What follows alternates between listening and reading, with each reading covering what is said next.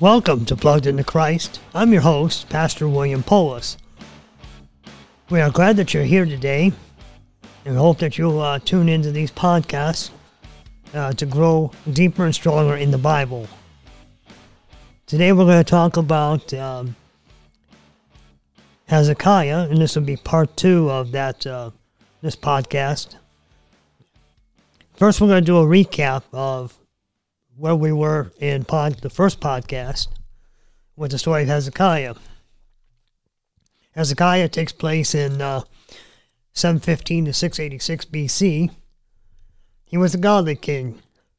He did right in the eyes of the Lord and was favored by God. He ruled for 4 years in a joint rulership with his father, Ahaz. Ahaz was a corrupt king who allowed idol and pagan worship to enter into the house of the Lord. And then his father passes away, and he then takes full control of the kingship in the southern kingdom, which is Judah, for 29 years. Hezekiah comes to the throne at age 25, and in 2 Kings 18:5 through 6, tells us that he trusted in and cleaved to the Lord, so that no king was like him before or after. I'll give you a little recap of the divided kingdom, which I covered in the first podcast. It began in 885 BC and lasted until 597, with the later date being the time which Judah and its capital Jerusalem were taken away by the Babylonian king Nebuchadnezzar. During the earlier periods, in the 800s, 700s, this was a time in which Assyria was the master kingdom of the Near East. They were the more powerful, they held the most land, and they controlled the most people we're talking about the areas between the Tigris and Euphrates rivers. They even owned territory north of that in what is now modern-day Turkey, and they expanded their sphere of influence all the way through to the Holy Land and even into Egypt. Then the Assyrians became weaker because of their wars with Egypt, and this is when you see the Babylonians then ascending to power. And the full empire of the Assyrians just collapsed. Now, the two kingdoms of that divided kingdom set was the northern kingdom was Israel, and its capital was in Samaria. The southern kingdom was called Judah, and its capital was Jerusalem. The northern kingdom of Israel completely abandons God, and this led to the Syrian attack, which carried away all of the people, or most of the people of Israel. In 2 Kings 18:3, it tells us that Hezekiah did right in the eyes of the Lord. In verses 5 and 6, Hezekiah trusted in the Lord so that there was no king like him before or after. Now keep in consideration that this is looking at God's favor, which is even more so than that of David or David's son, Solomon.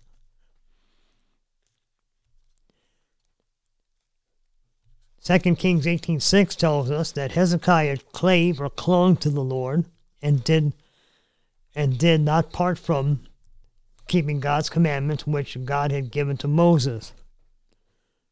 In verse 7 of that 18th chapter of 2 Kings, Hezekiah prospered whenever he went forth, and he subsequently rebelled against the Assyrians, would not do that, would not give in to the Assyrians at all, even going forth and with their armies and destroying the Philistine cities, their walls, their towers.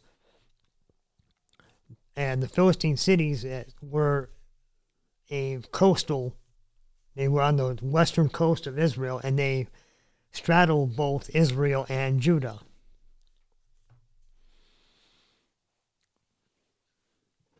2 Kings 18:4 tells us that he, Hezekiah, removed the high places and break the images and cut down the groves and break into pieces the brazen serpent that Moses had made. For unto those days of the children of Israel did burn incense to it and called it Nehushtan. Now you see these two chapters in, this is 18 through 20 of 2 Kings, is an overview of what King Hezekiah did. It's an overview of his kingship.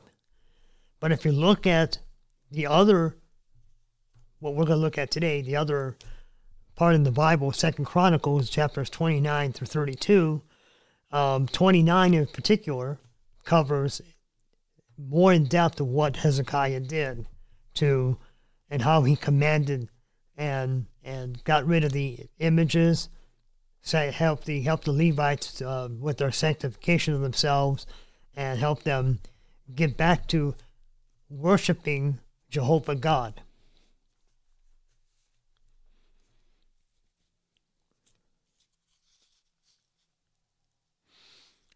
Now later, in the next podcast, we'll be going back to 2 Kings, between chapters 18 through 20.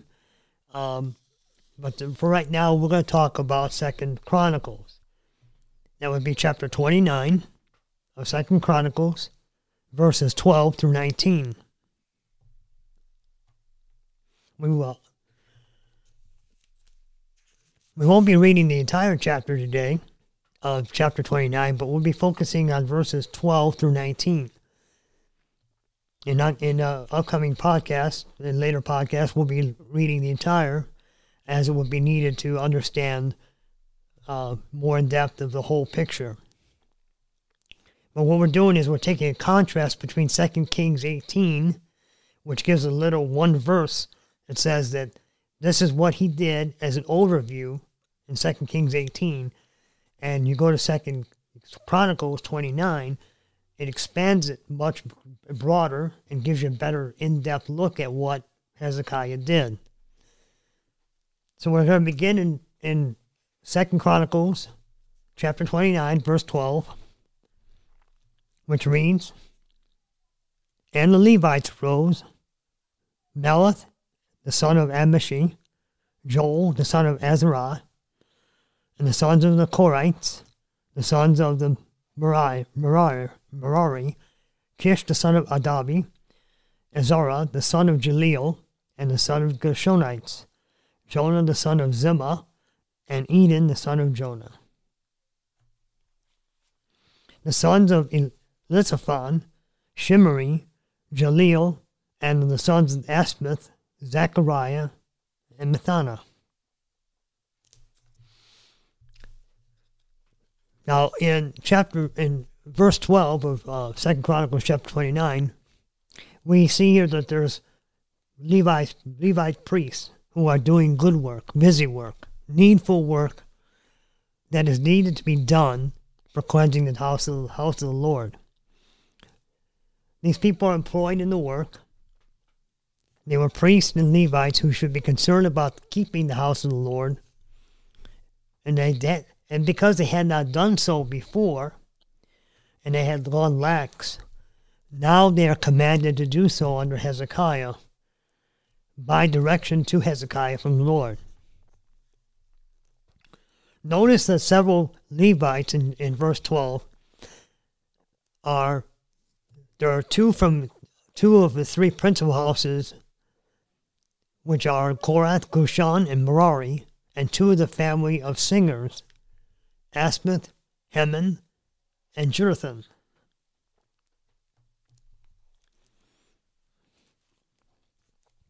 In verse 13, and the sons of Elizaphan, Shimri, and Jaleel, and the sons of Asmith, Zechariah, and Mathaniah. Now these are non-Levites these are Levites, but they're not priests. They're not priestly. And what they're doing is that they're helping out because they are more zealous and active than the rest. And they are the ones who are actually going to go in and help clean out the temple of the pagan idols, and actually physically clean the temple from its non-use over the years, because it had gotten cobwebs and had gotten dirty because of its non-use. And this would have been under the auspices of Hezekiah's father, and so that he didn't use it, so there was a lot of work that needed to be done to clean it up and make it righteous and holy for the Lord to be there. 2 Chronicles, verse 15 tells us, "And they gathered their brethren and sanctified themselves and came according to the commandment of the king by the words of the Lord to cleanse the house of the Lord." Notice that this verse was stating that the Levites cleansed themselves first. This is what they needed to do. They needed to be clean first before they could even enter. And they came ready to obey the king according to the words of the Lord. Ready to do, once they were cleansed, they were ready to cleanse the house of the Lord. Verse 16 tells us, "And the priest went into the inner part of the house of the Lord to cleanse it, and brought out all the uncleanliness that they had found in the temple of the Lord, in the court of the house of the Lord, and the Levites took it to carry it out abroad to the brook of Kidron." Now, when it says in there, in verse 16, uncleanliness, now, most Bibles, there's a little notation that tells you, it comes from a Hebrew word, which means debris. It was dust and dirt and junk that was in the house of the Lord that needed to be cleaned out. And they took that and they dumped it into the Kidron River, the brooks of the Kidron.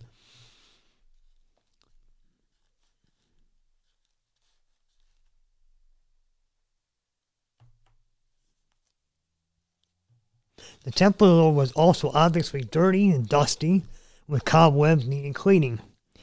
Therefore, this is also what the Levites did, priests did, when they cleaned out not just the pagan images and idols and breaking things that were pagan, but they thoroughly cleansed the temple so it would be a place where people, where the Lord could come in, and it'd be his house. It'd be a clean house without no idols. It would be completely clean. Now, verse 17 and 18 tells us, "Now they began on the first day of the first month to sanctify, and on the 8th day of the month they came to the porch of the Lord, so they sanctified the house of the Lord in 8 days. And the 16th day of the first month they made it end. Then they went to Hezekiah, the king, and said, We have cleansed all the house of the Lord, and the altar of burnt offering, with all the vessels thereof, and the showbread table, with all the vessels thereof." Now, 18 is telling us that they began on the first day of the first month to sanctify, and it lasted 8 days. Then they came back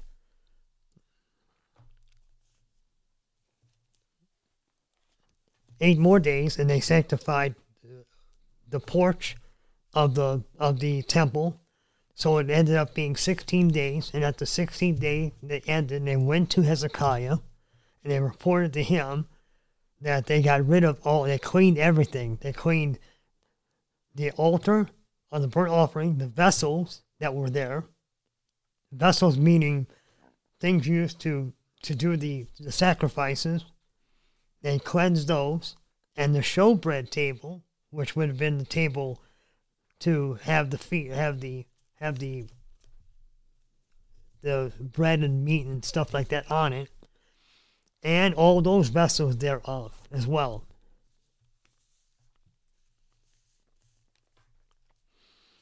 Now notice in verse 19, it says, "Moreover, all the vessels which King Ahaz did in his reign, did cast away with his transgression, we have prepared and sanctified, and behold, they are before the altar of the Lord."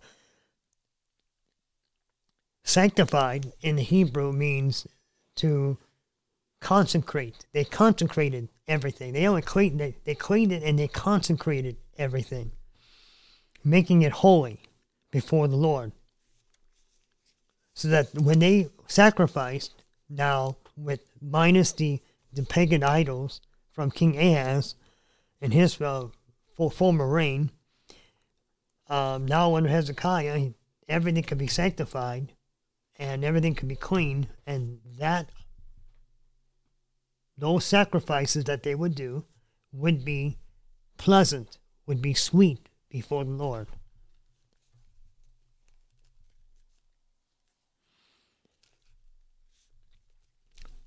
Verse 20, this is 2 Chronicles 29, verse 20. Then Hezekiah the king rose early and gathered up the rulers of the city and went up to the house of the Lord.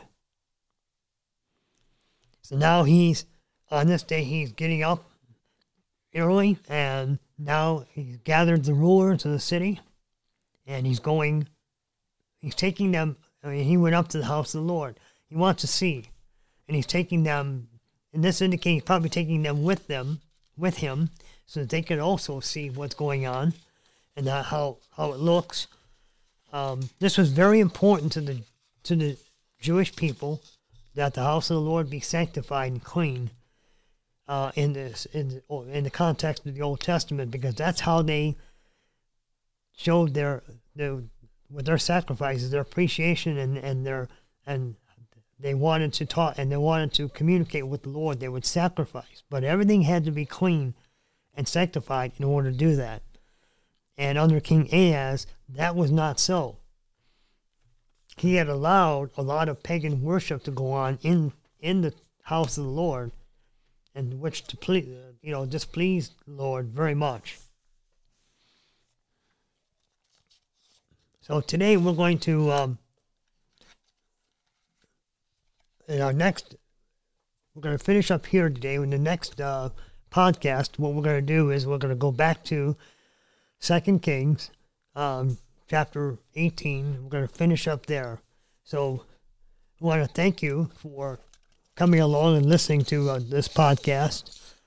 And we hope that you'll be able to join us again. Next week will be part 3 of Hezekiah, the godly king. Don't forget, you can go to our website and you can listen to the podcast at any time. And if you're in the Lorain County area, come and join us at the Lorain Full Gospel Church, located at 1900 West 19th Street in Lorain, Ohio. Until that appointed time, God willing, I pray you'll be blessed with the rest of your day.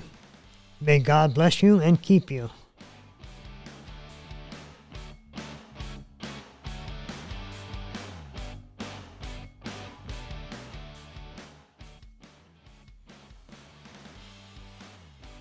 This has been a presentation of Plugged into Christ with your host, Pastor William Polis.